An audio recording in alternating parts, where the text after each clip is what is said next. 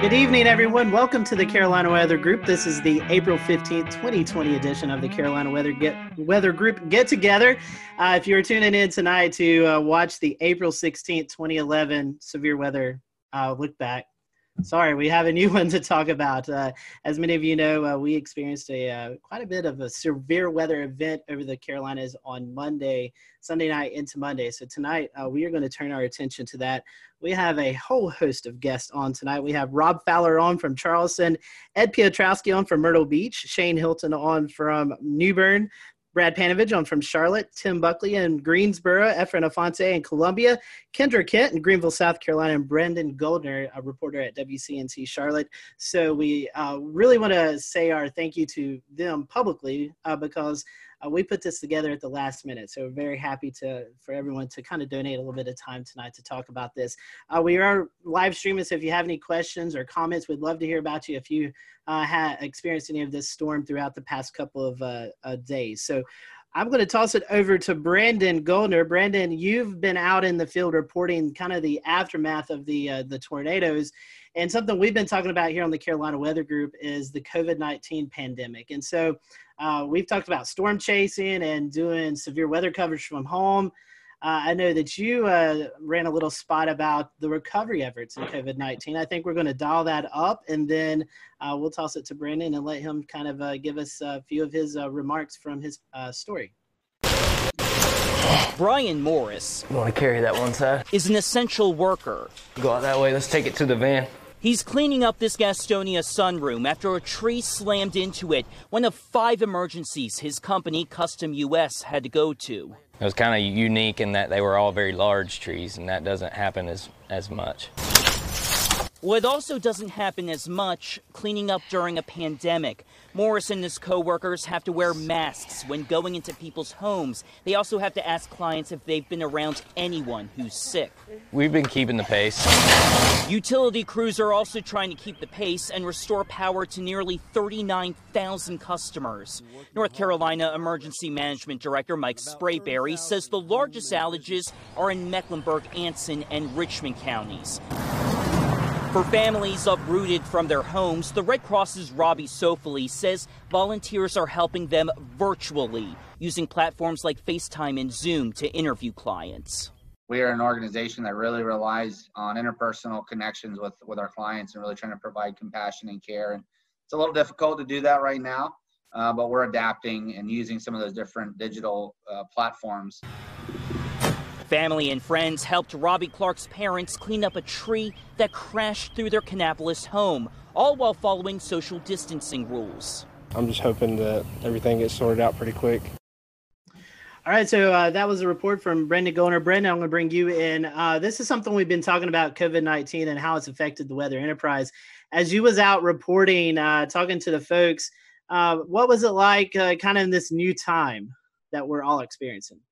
It reminds you, we're all talking all the time about reporting during the coronavirus, and yet, Mother Nature, the weather, doesn't care about pandemic. It's going to do its thing. And so, obviously there's the challenges with us as a crew. It was me and photojournalist Kevin Wardlaw. We have the 6-foot stick with the microphone at the end that we have to use to interview everyone. And we have to keep that social distance. But what was really fascinating was talking to some of the disaster recovery crew members, Duke Energy, the Red Cross, how a lot of them have had to change up a lot of what they're doing when it comes to cleaning up during the coronavirus. Duke Energy, they've been trying to do the social distancing, keeping the 6 feet distance, but when they're trying to repair power poles, a lot of times they have to be in close proximity. It's the same way with these disaster recovery people that was in the beginning of the story. They're wearing the masks. They have to ask everyone before they go into a house whether they were interacting with anyone with coronavirus. And it's the combination of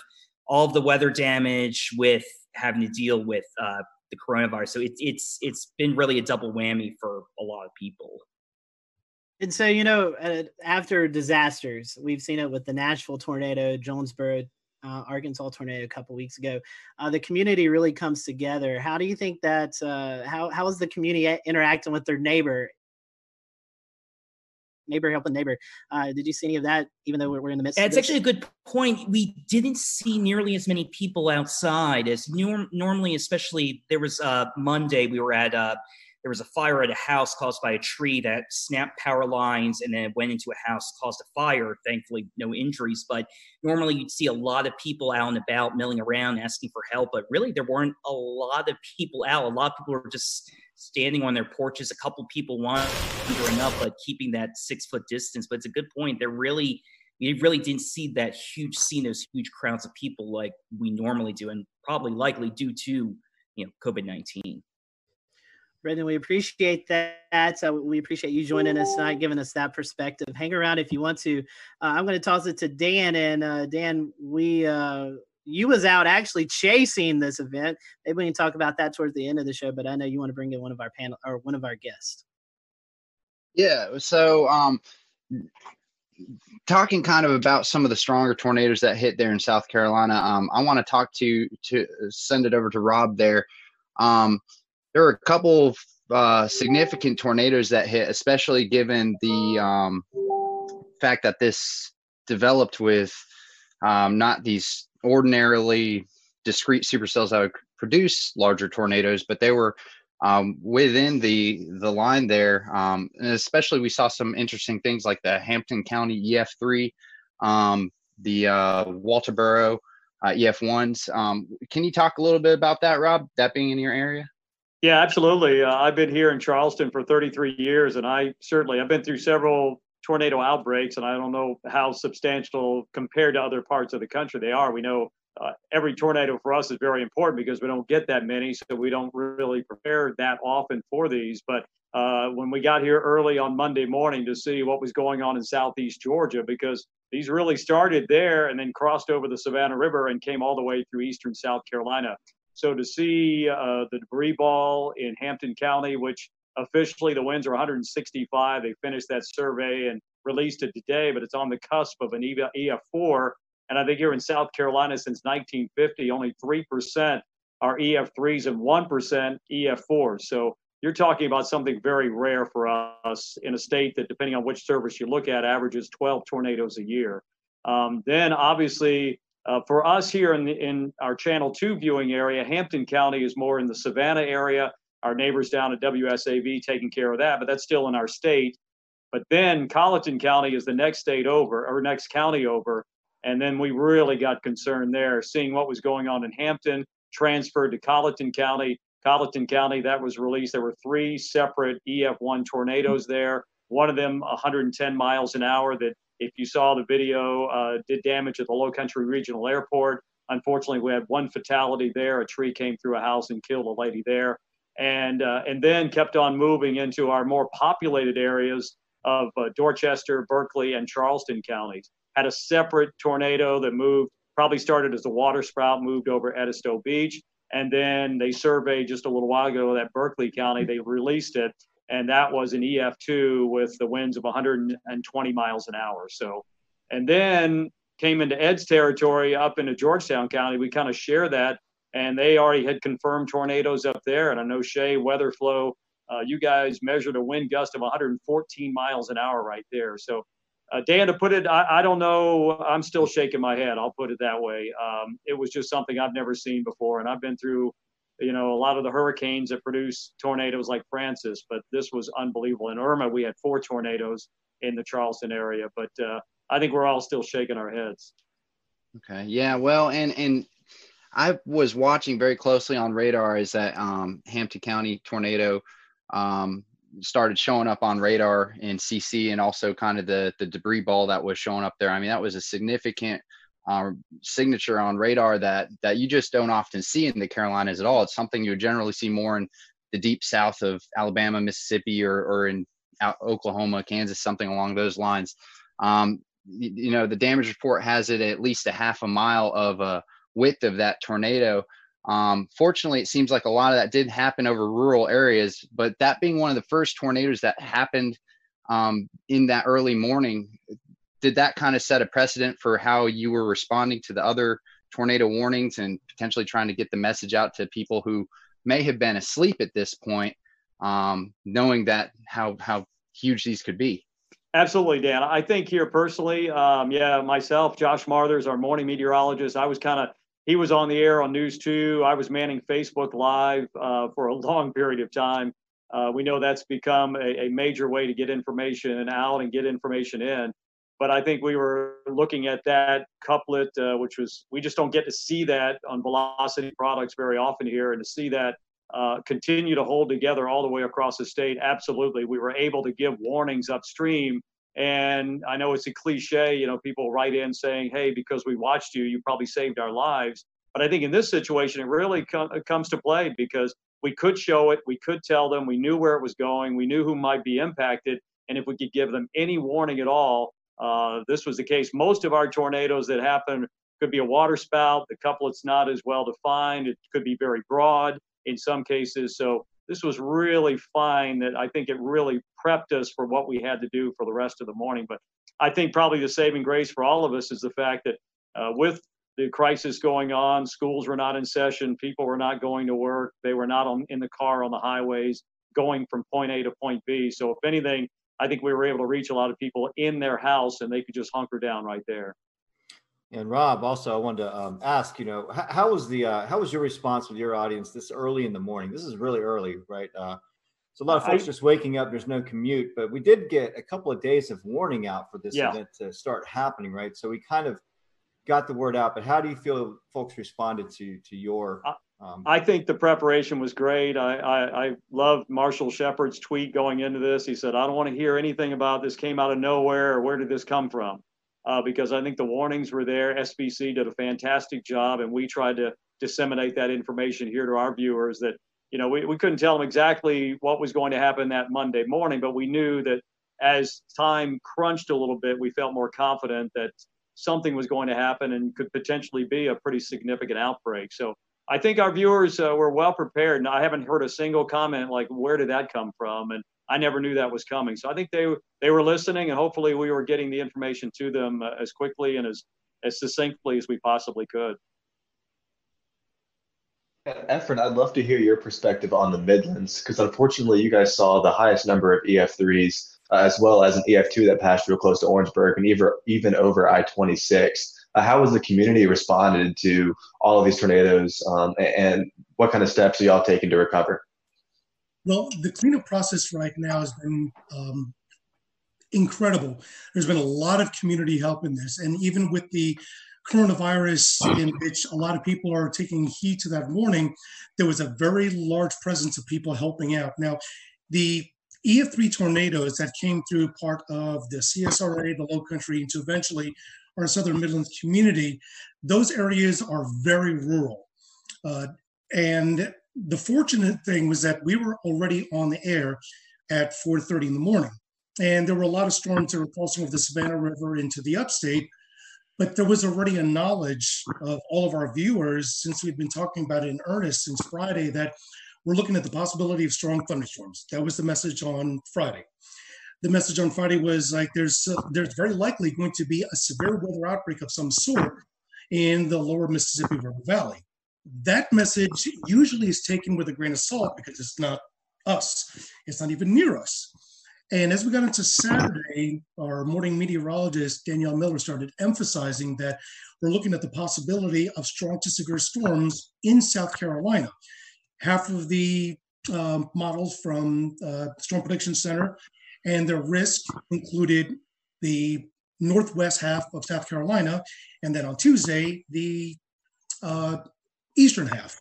So the message was already out there. And by Sunday, it was a clear message that this is going to be an event that we're going to see storms on Sunday, probably late morning, that may be strong to severe, but at least the knowledge that there is going to be storms on Sunday, but that's only the first round. The stronger storms and the worst ones are going to be in the overnight hours. And that was the biggest emphasis that we sent the message. And the worst part was waiting. As a couple of us were talking about before the show started, the Storm Prediction Center alluded to the fact that there were two significant models. One that was indicating that these storms would very likely start entering portions of South Carolina upstate and the high country by late morning, and by midday crossing to the areas from northwestern North Carolina into the Piedmont and the PD down to the Midlands into the early afternoon. That would have been the worst case scenario. The evolution of the storms were far greater, and the magnitude of the damage would have been far greater. The other model was one that verified, showed that it came in a lot earlier. The problem is that when you have storms that are that early in the morning, and the first tornado warning actually came out, I believe it was 6:30. That was the tornado warning that was in Richmond and Columbia County in Georgia. And then once it crossed over to South Carolina, it was still warned. At that point, we're already talking about it in earnest, that these storms are tornadic. One is already confirmed, and this has got a direction that will be impacting part of our Southwest Midland communities.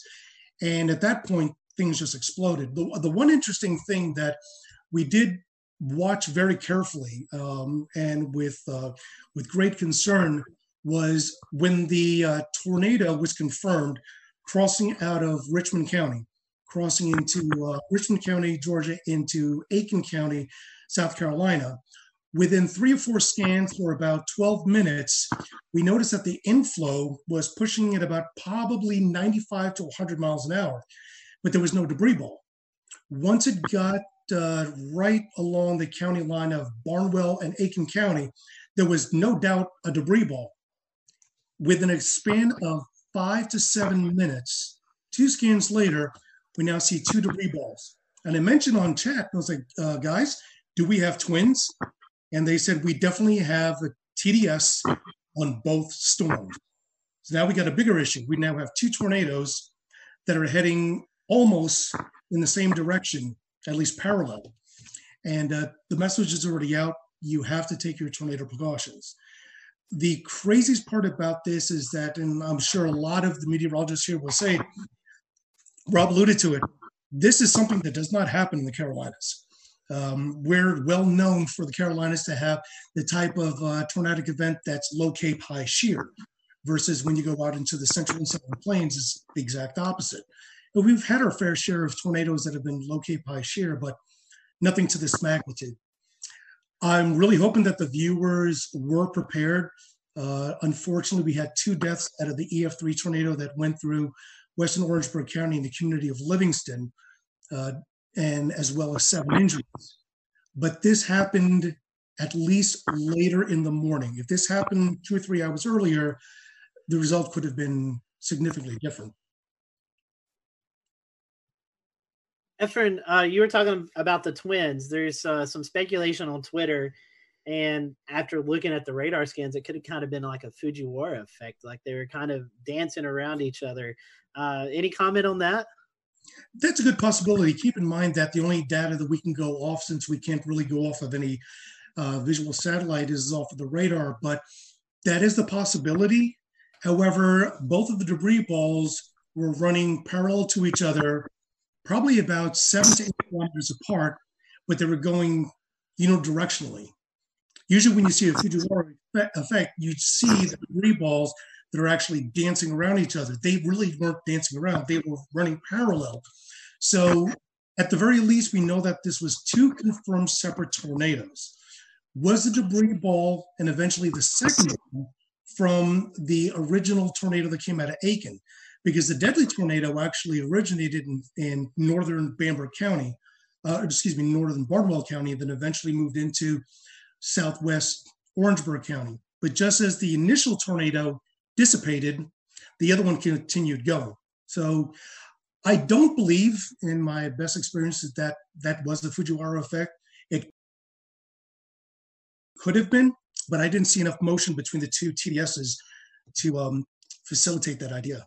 Yeah, definitely a busy morning for you guys. I want to bring in Kendra Kent. This is kind of where as the storm system moved in, it kind of hit her area first. Kendra, first of all, we hope we can see you or hear you. Sorry, Scotty. You're fine. We can hear you now. And I just want to ask you, I know you guys kind of started the live coverage first when these storms first moved in. Mm-hmm. Tell us a little bit about your morning and how things went there in the Greenville area. Well, I feel like I learned a lot from this particular outbreak. And can everybody hear me okay?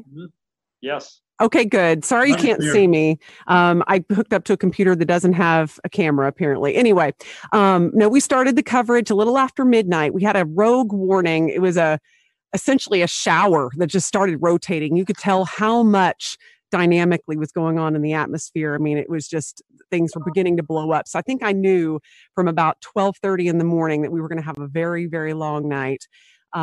We ended up with an EF3 tornado. And as we were talking about earlier, that's incredibly rare in South Carolina, especially in the upstate. I feel like we get wedged in so much with cool air.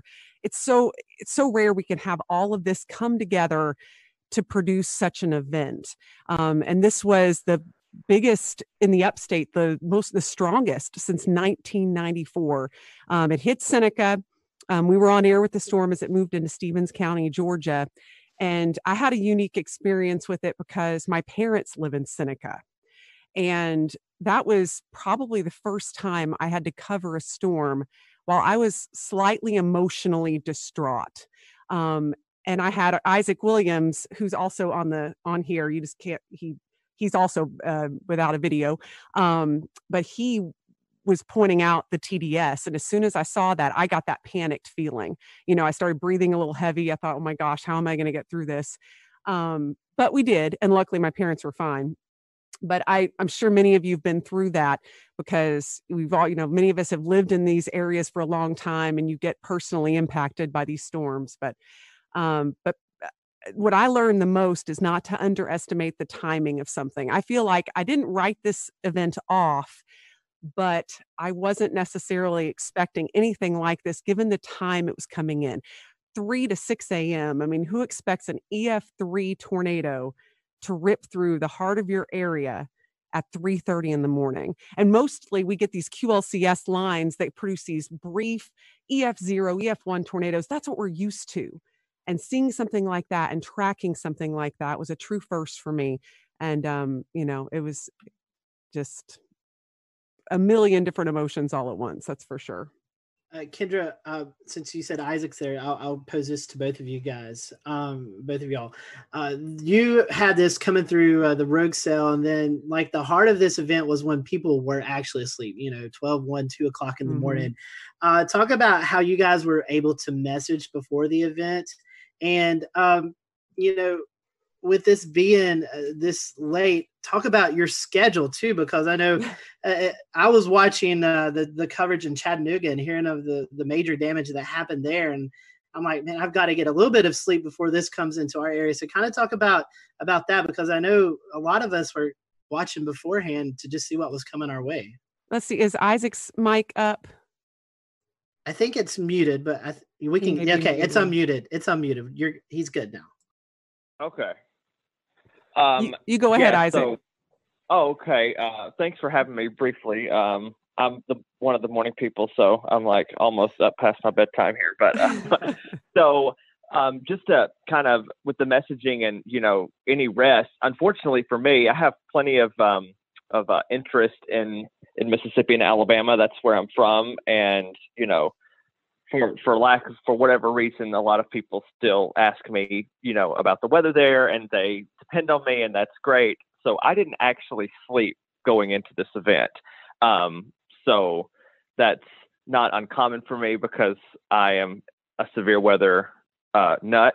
But that being the case, in terms of messaging, we started talking about it, I think, on Wednesday. Just kind of highlighting the threat for storms. That gave people about 5.5 days, and of course we started ramping up, the wording a little bit more once we got to, Friday and Saturday. And, Kendra always, mentioned, like when I first was hired here, we do get a lot of wedge events, and we started that day in the 50s. And I'm like, back in my head, I thought, what if the wedge holds and, we're going to be seen as like hype people, and that's not what we want, but we don't want severe weather either. I think our message was pretty stern by Sunday morning when we got up and saw they had pulled that enhanced risk over a little bit into the upstate, which I've been here 3 years, not nearly as long as Kendra, but I think that's only my personal third enhanced risk here. So, I knew that I see parameters, and parameters mean nothing unless you have a storm in them, but I knew with those parameters that we had the potential to have something, fairly unusual happen, but I wouldn't have had I don't work weekends, so I don't even know if I would have said something about a strong tornado even the night before, just because it's just so rare to get them here. Yeah, and I think just given how late it was at night, and we knew this was likely going to be taking at least some linear form. Yeah, I wasn't expecting that either, and it really it caught us off guard. But to see a TDS like that move through our area, and I know the rest of you all saw that too as South Carolina meteorologists. I mean, just something you don't see every day, and it kind of takes your breath away. They're used to that in Alabama and Mississippi. We just don't get that stuff here. Yeah, and then right after that. Right after the Seneca one had briefly lifted right over Clemson, we had the EF2, what ended up being an EF2, another TDS outside of Slater, which that's, almost in the 3,000 feet elevation, in the extreme northern part of Greenville County. So that debunks the whole tornadoes can't happen in the mountains thing, Definitely. So we were watching that, Evan and I, because Evan doesn't live too far from the line there. One last question, and we'll come back to you guys later on in the show. But at the time, we didn't know how long the tornadoes were on the ground. But I think one of the tornadoes there in the Greenville, Pickens County area was on the ground for around 8 miles. So these were not also big tornadoes, but they're also long track tornadoes, something that we're not too accustomed to as well. Yeah, again, that was a huge shocker, but when you saw the signatures on radar, there was no doubt that was going to be a large tornado, and they even put that in the wording of the warning, which I was very happy about. I feel like that really brought people's attention up. And the thing you mentioned earlier too, these were happening at 3:30 in the morning, probably the worst time a tornado could hit. I mean, when people are in their deepest sleep. And, all you can do as a broadcaster is beg people to wake up their kids, get their dog, whatever they need to do, get to their lowest level. And so I feel like this was one of the scariest nights for our viewers, hands down, and no less scary for the rest of the state, of course, but at least it was more toward daybreak for some of you guys. But yeah, for us, it was just the dead of night, and we were just hoping that people were heeding the warnings. Right. And for sure, with that, with the Seneca one, we were in a situation where the TDS was so strong, so fast, I don't want to say it came out of nowhere, but that TDS appeared, and it was violent looking, on the first scan that I saw. And we were dealing with the situation, once it went past Clemson, I think we had debris fallout on CC. So we weren't positive that it actually wasn't still down, because it still looked like, something could be there. You thought it was debris being fanned out or whatever, but you weren't sure, even though the circulation looked a little weaker. But I'm we're not going to take any chances with it. Obviously the tornado warning was still in effect. And, that was another little unique challenge, is that I've never actually dealt with debris fallout before, where we said, okay, well, this signature is debris, and yet something similar was happening down the line, and we're well, this may be actually debris that's still being lofted, but the tornado's not still down.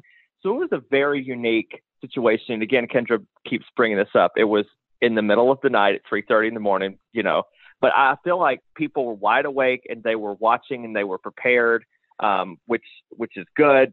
All through the days, we were Kendra made a graphic, I think on Thursday, that said, what do you need to do? It was just a simple little headline graphic, but it was so informative about charging your batteries, keeping your phone on not silent if you sleep with it on do not disturb. I remember saying Friday morning, what you can do, you can, sleep with it on loud for one night, because it can help save your life. So it was a insane, again, I worked in Mississippi. I've dealt with, plenty of tornadoes in my day, but yet this is still a first for me as well. More of our conversation when the Carolina Weather Group returns after this short break. Thanks for staying with us. We'll pick up our conversation now on this week's episode of the Carolina Weather Group. All right, and I'm going to go ahead and bring Ed Petrowski from WPDE in Myrtle Beach. And Ed, you know, we saw what looked like the tail end of this Hampton County tornado pop out all the way over at Murrells Inlet. Brad Panovich was nice enough to share a link with us. I'm going to pull it up here and share my screen.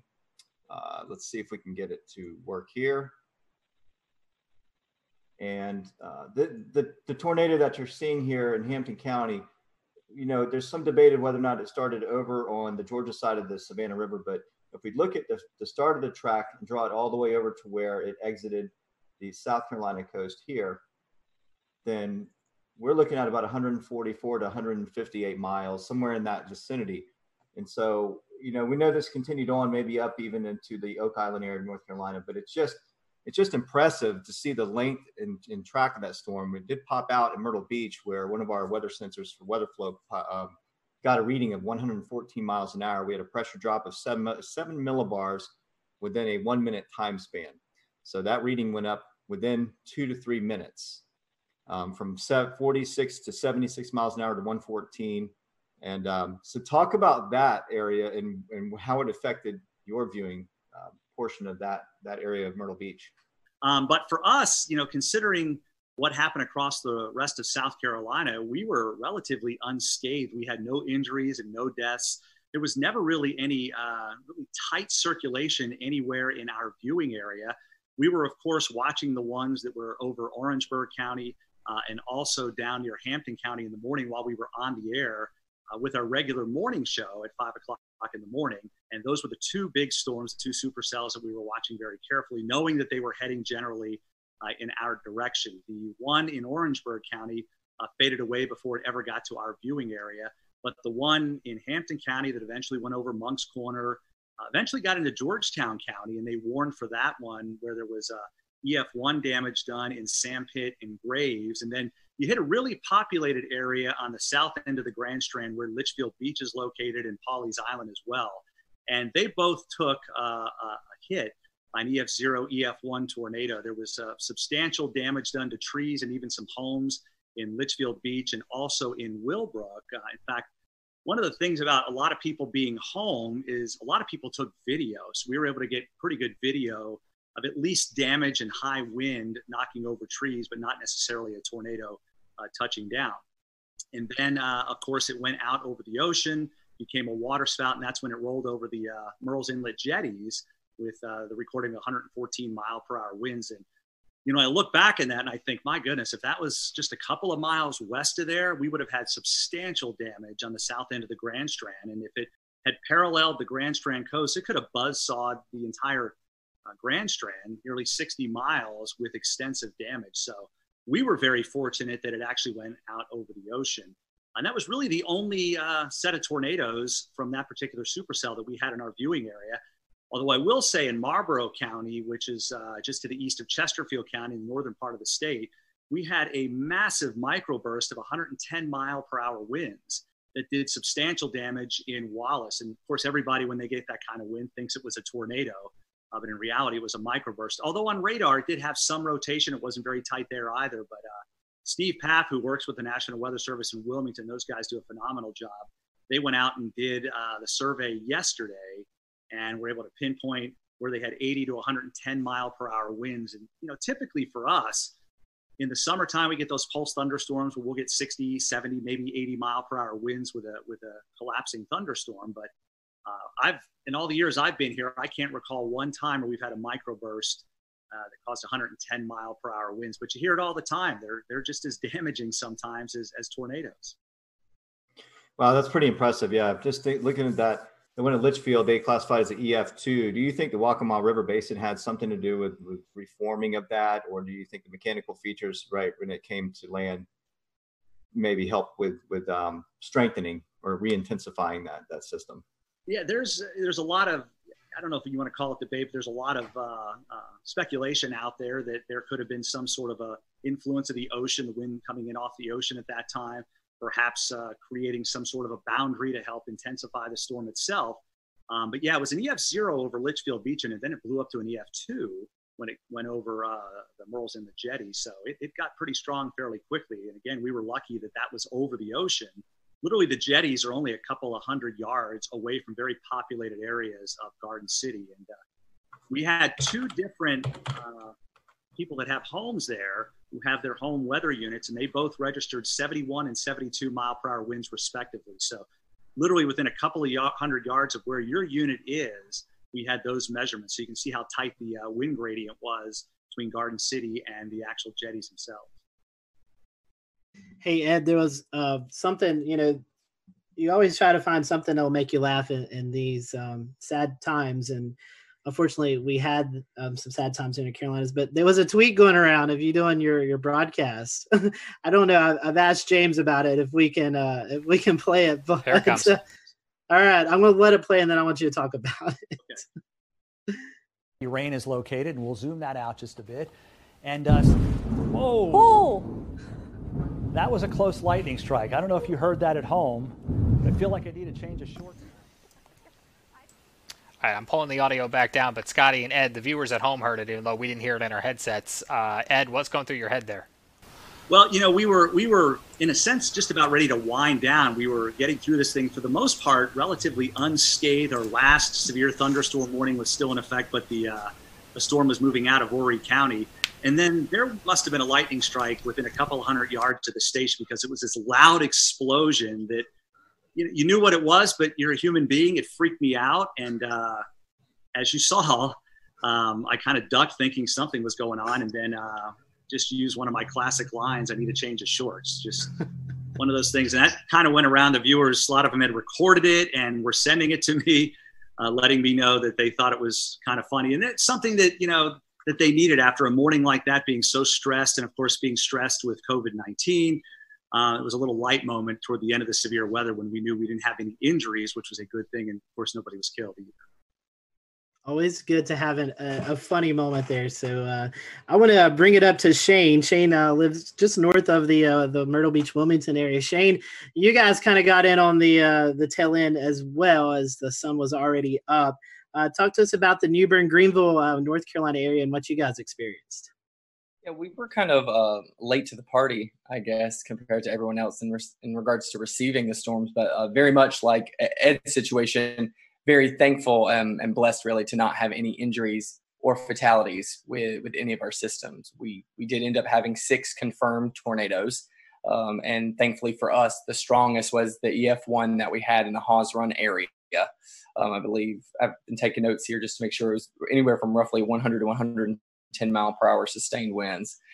So for us, it was basically like that waiting game where you see the line coming. I was actually filling in for our morning meteorologist. He had a vacation day, but he got reeled back in right towards the end of it. So I was basically tracking it all the way since it was in the mountains, and just waiting, just holding our breath. Our morning broadcast finished up. We had declared it a severe weather alert day for our station, so we were cutting in. We would normally cut in every hour, but our morning meteorologist says, you know what, let's just go ahead and do every half hour. And it was actually very fortunate and wise that we did that, because during the half hour cut in at 9:30, with about maybe 1 minute left in my cut in, our weather radio starts going off in the weather center.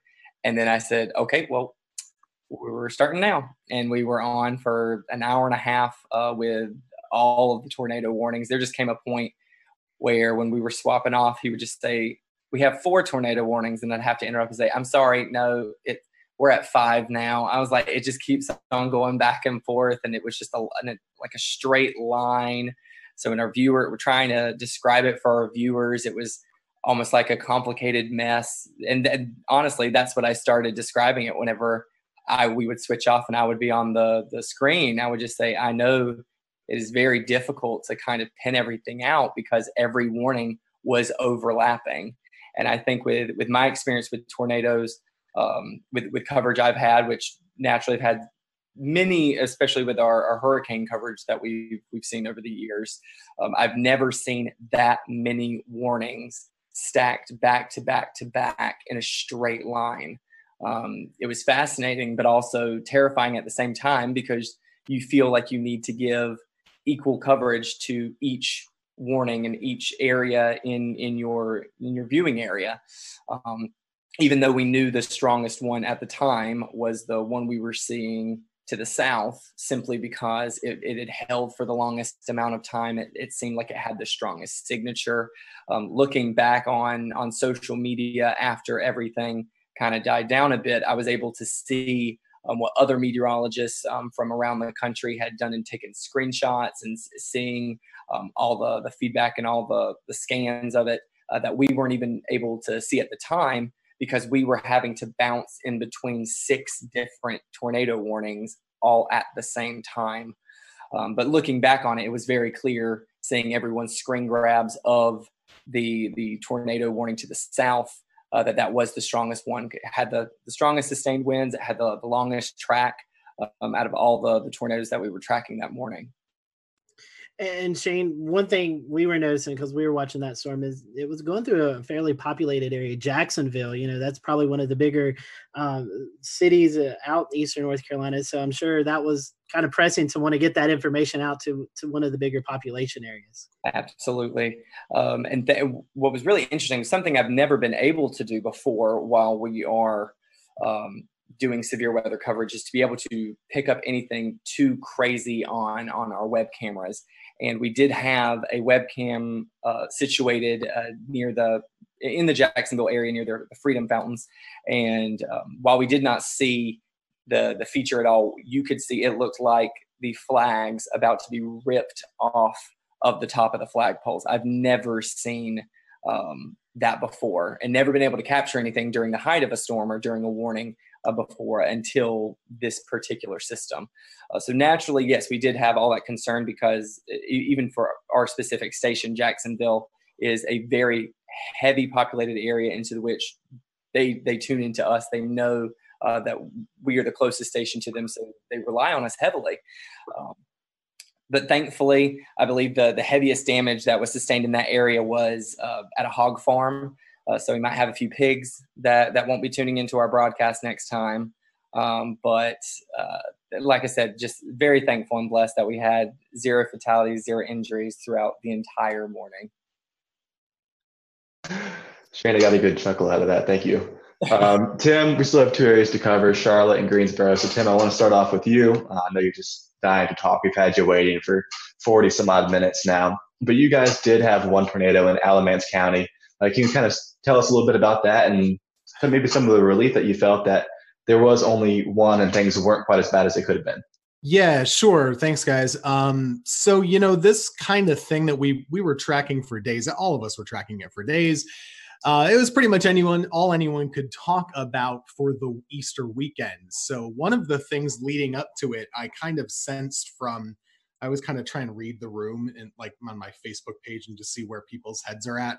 It really seemed like people were dreading this, and they were very freaked out, and they really were spooked, just in the sense of maybe they were stressed out already. I am not a psychologist, but there was just a lot of stress building up. And I think whenever something is coming in the middle of the night, people are really worried, and justifiably so. So one of the things we decided to do is just let them know, we're going to be there the whole night, because even with, we had the warm front coming through in the afternoon. I'm always worried about those little warm fronts too. You can kind of get little spin ups. So I was there starting at 8, 9 o'clock, and I just stayed till the morning. We had the rest of the morning Mets come in as well to help out. And good thing that we did, because, one of the things, we just kind of walked people through the night.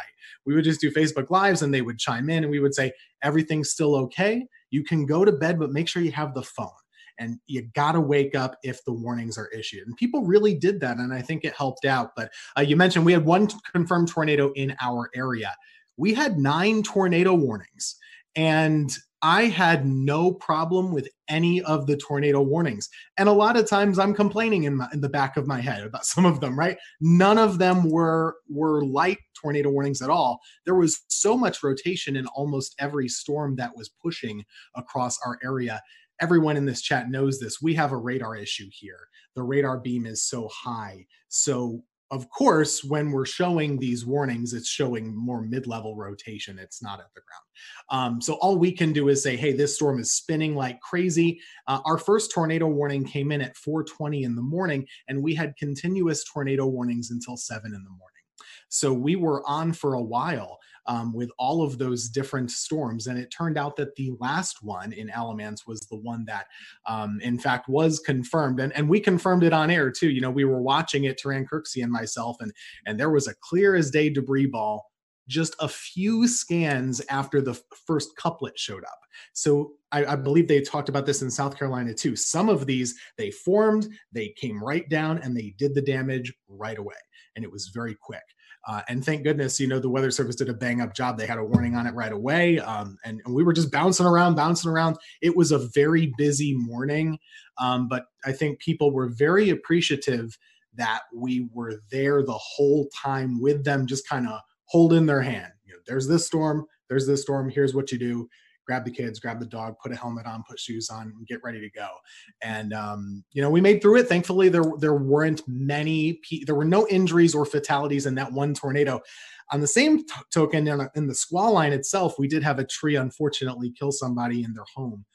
And one of the things with this line that we also tried to do, you have to give the highlight coverage to the tornado warnings, but this whole squall line, we knew it was capable of putting down 80 plus mile per hour gusts just with all the wind fields. So we did try and bounce around and say, hey, you're not in a tornado warning in Guilford here right now, but this line is nasty, so you should probably be in your safe spot too. So it was a very busy morning, but we anticipated it. Everybody in the weather enterprise talked about it for days. People knew about it. And I actually think it's a big success story that in the middle of the night, people were still well prepared and took good action. And the fatalities really, I think, were minimized, at least in the Carolinas, as far as I could tell. And Tim, you're already kind of making my transition easy, because the second question I wanted to ask was about, there was some information going around on Facebook before the storm that was a little bit unsettling for a lot of viewers, and it was definitely not accurate information. But I know that you were definitely a part of reassuring your audience that the storm, while yes, it was definitely going to be dangerous, this was not something that they couldn't handle. Talk about the importance of the trust that your viewers have in you, and how you're the source where they get all of their information from. I mean, social media is a blessing and it's a curse, right? Like it gives good information and it gives bad. There was some post floating around out there that was advertising potential for EF5 tornadoes in North Carolina, even though we've not had one before on record. But people were freaked out initially. We of course saw the damage in Mississippi and Alabama. That can freak people out here when they know it's coming our way. So, you know, one of the things I tried to do in the days up leading to the event is, you know, everyone's freaked out right now just in life. I don't get freaked out by weather. I'd get freaked out a little bit about this pandemic, if I'm being honest. So one of the things I told them was just saying, hey, you know, we're living in crazy times. We don't know exactly what's going to happen with daily life with this virus and stuff, but we know how to handle severe weather. We have the technology. We do this every year. We got this. It could be bad, but we know what to do. And if it is bad, we're going to let you know about it. We're not going to go crazy. We're just going to let you know where the storm is, where it's going, what you should do, and what to do next time, because there's always a next time with weather. This is not abnormal, really.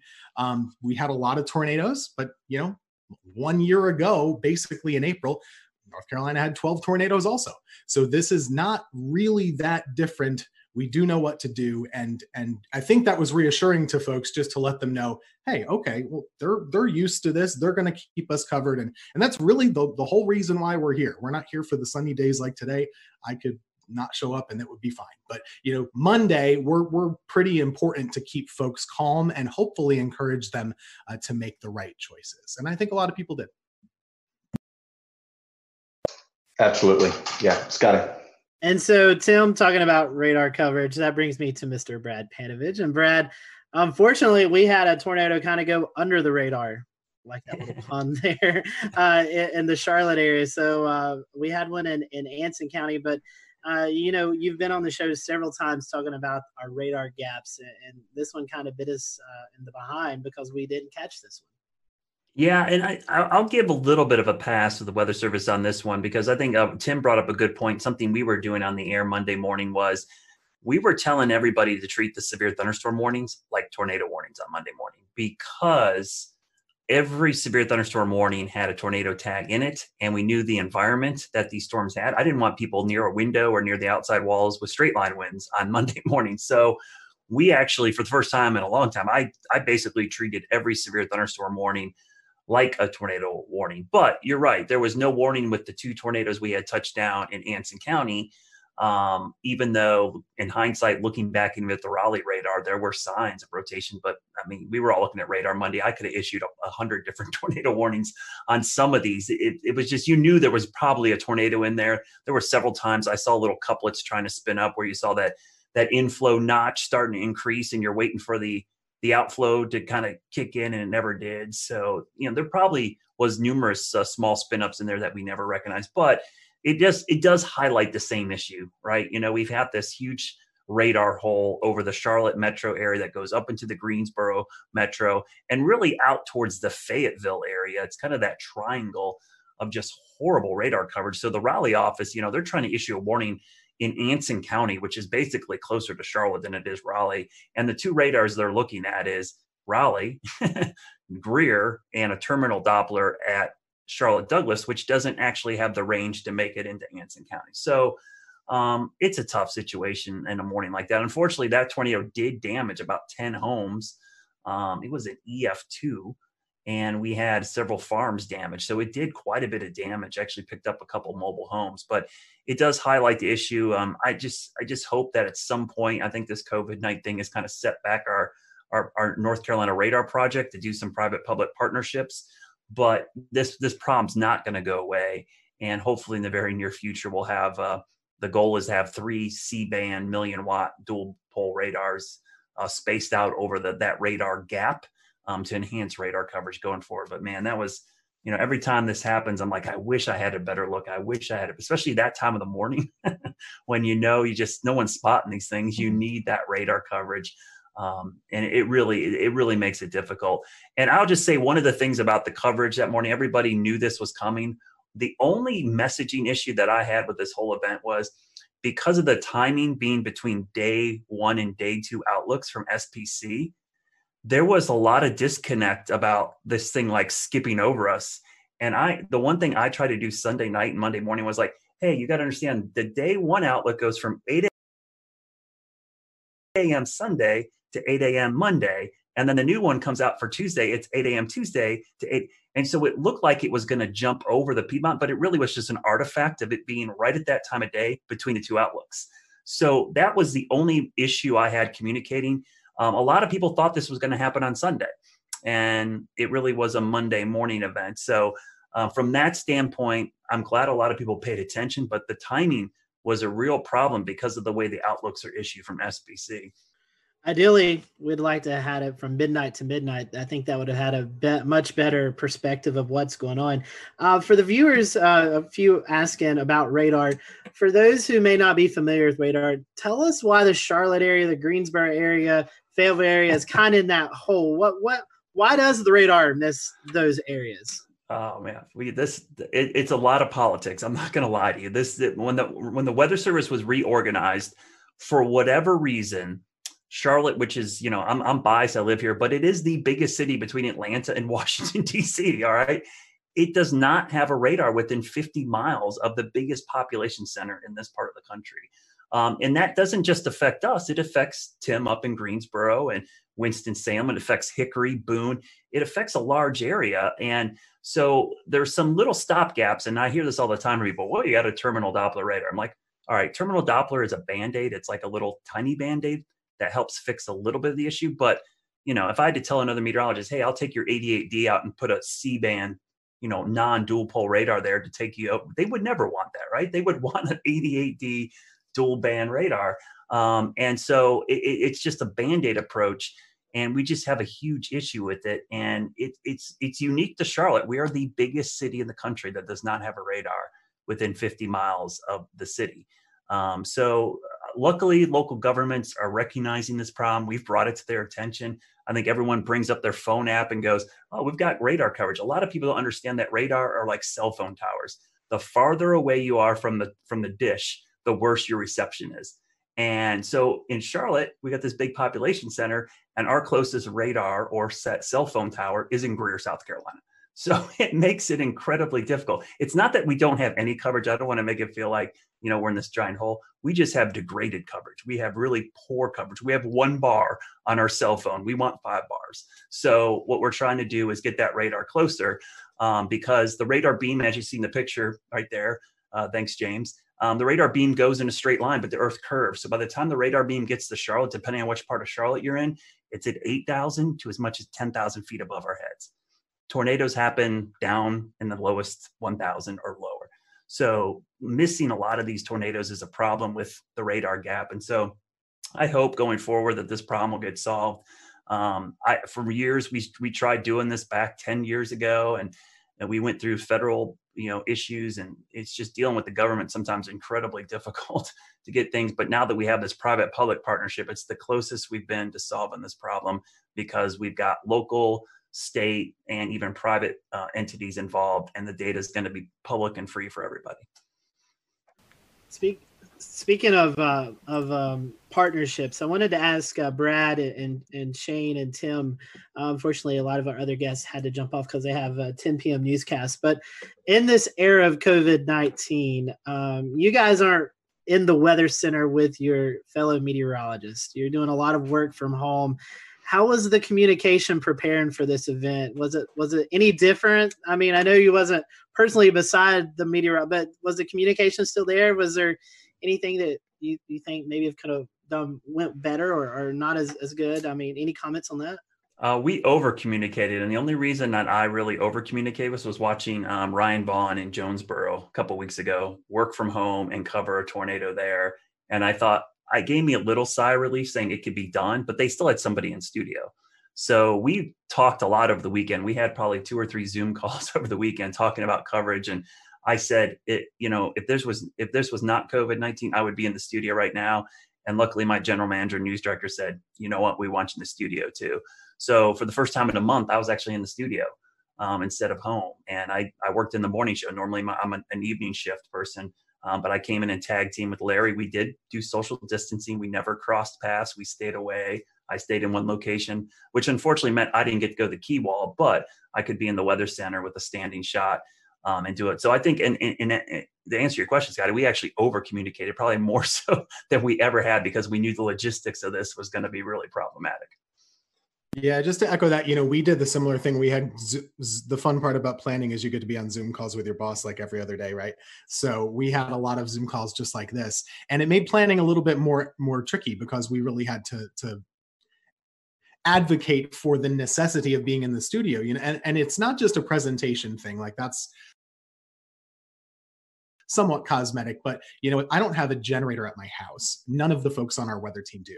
So that was really the thing. What if, and we have 3 folks working, but it could sure happen that all of us lose power. So we really needed to be there. But when we were, I was at we have a separate room key wall. I was there. I didn't talk to anybody. You can see Ruben is and zooming. then in the studio, Taran Kirksey was there in front of a monitor wall with a computer with our graphics. And we had another meteorologist at home just doing like this on Facebook and stuff. So it really worked out well, but it was more planning and, just jumping through all the hoops that we all have to do just to go to the grocery store or something like that now.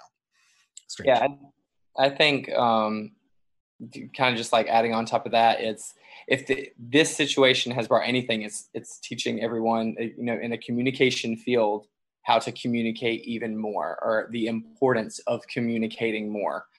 In our case, we are still fully broadcasting from our station. We don't work from home. I typically will do noon shows twice a week, and then I do double shifts on the weekend, all of our morning and all of our evening shows. So I'm usually the only one in the station for the meteorologist on Saturdays and Sundays anyway. So I was closely monitoring it. And whenever I saw it on one of my weekday shifts, I think I had sent an email out and said, I think we should go ahead and just start having a plan in place. This is our first time trying it with social distancing. So I think it's even more important that we start planning further in advance. And I just think these are times like this where you do learn how crucial communication is between a team. And I think it really applies for all fields, not just not just our specific industry. We started it with an email chain. We did not do Zoom conference calls because I don't like my employer to know how many times I'm wearing pajamas when I'm on the call. So it is all on the phone only. But at the end of the day, you're keeping in touch with them. You are making sure that there's consistent points that are going to every single one at every level so that everyone is on the same page.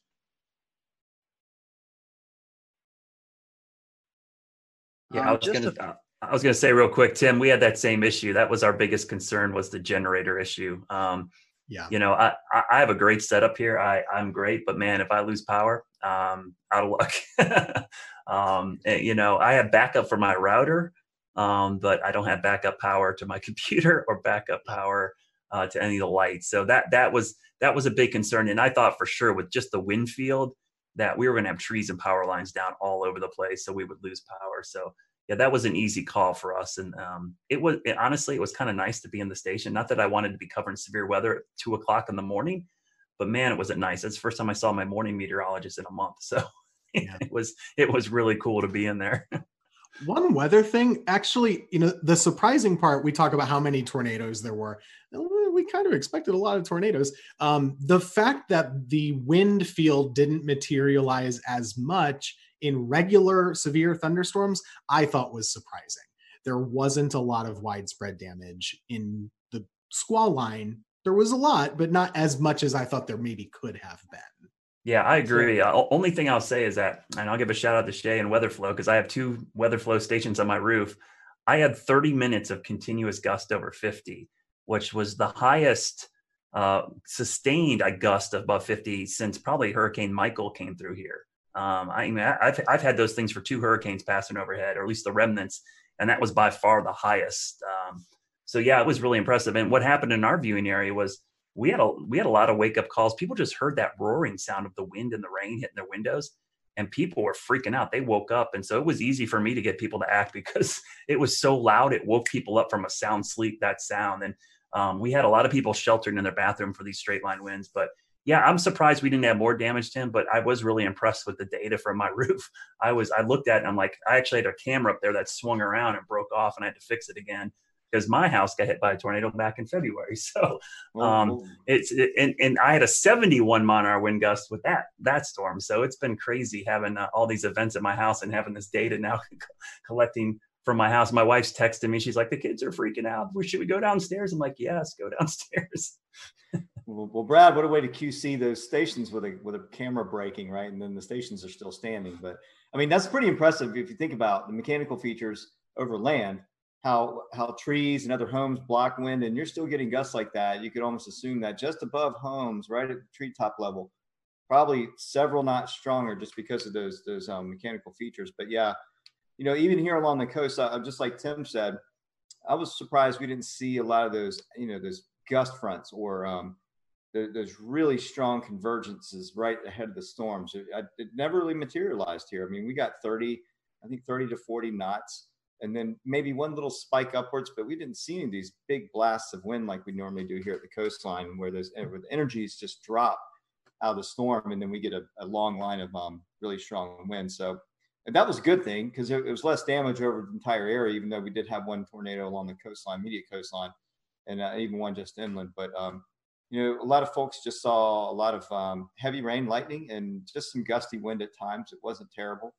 So, I mean, there's a little bit of reprieve from that storm, at least here along the immediate South Carolina coast, except for Murrells Inlet area and Litchfield.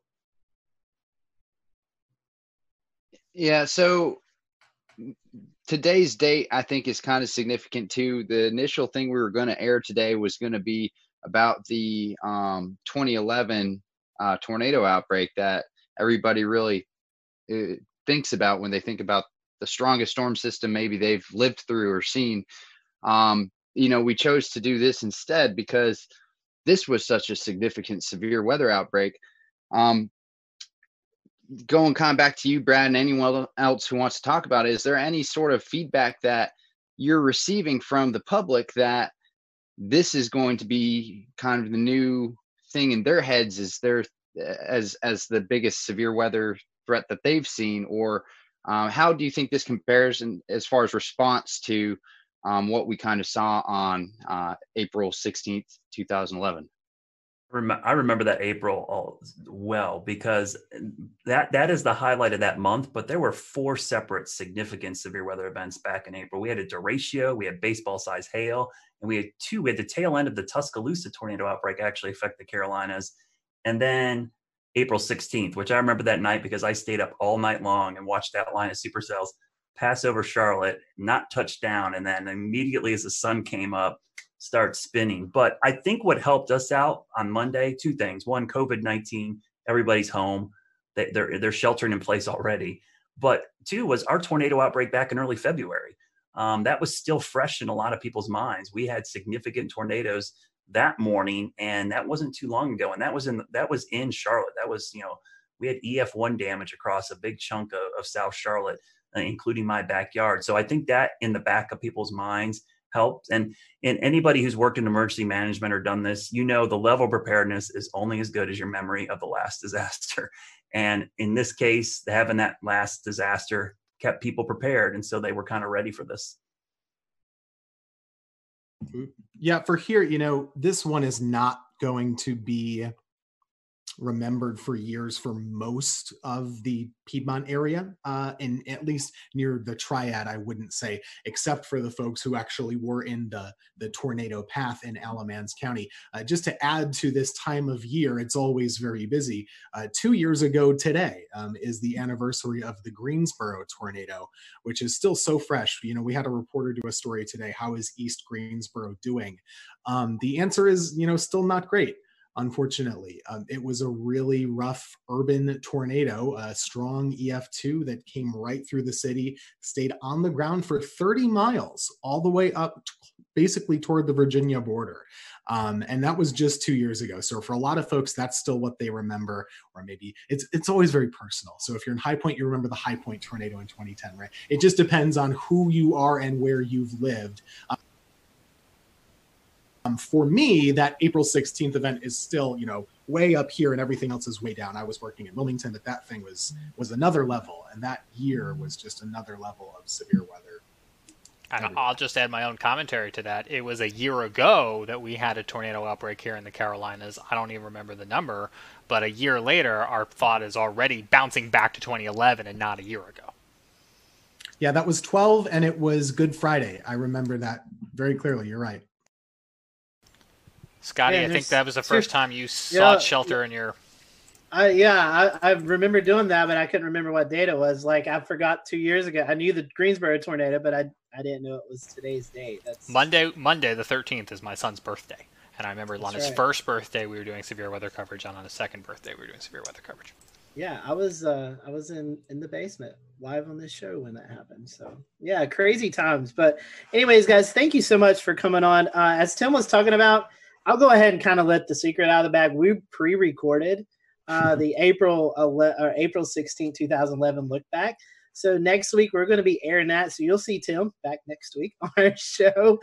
He'll be with us with a lot of other great meteorologists who kind of look back over that event. So we just hope all those, especially who are affected by this tornado outbreak, our thoughts and prayers are with you guys, and hopefully you'll recover quickly. And like Tim and Brad has said, this is the peak season for severe weather in the Carolinas. So we'll continue to monitor the weather for the rest of the month and even into May as is really kind of a high peak for severe weather. So we appreciate you joining us tonight. Big thank you to all of our guests tonight. This was a last minute show, and we got coverage from every market except the Raleigh market, but I don't really think there was much going on in severe weather-wise with tornadoes in that market. So we appreciate everyone coming on tonight, and we will see you back here next Wednesday night for another edition of the Carolina Weather Group, and we hope you have a safe and happy weekend.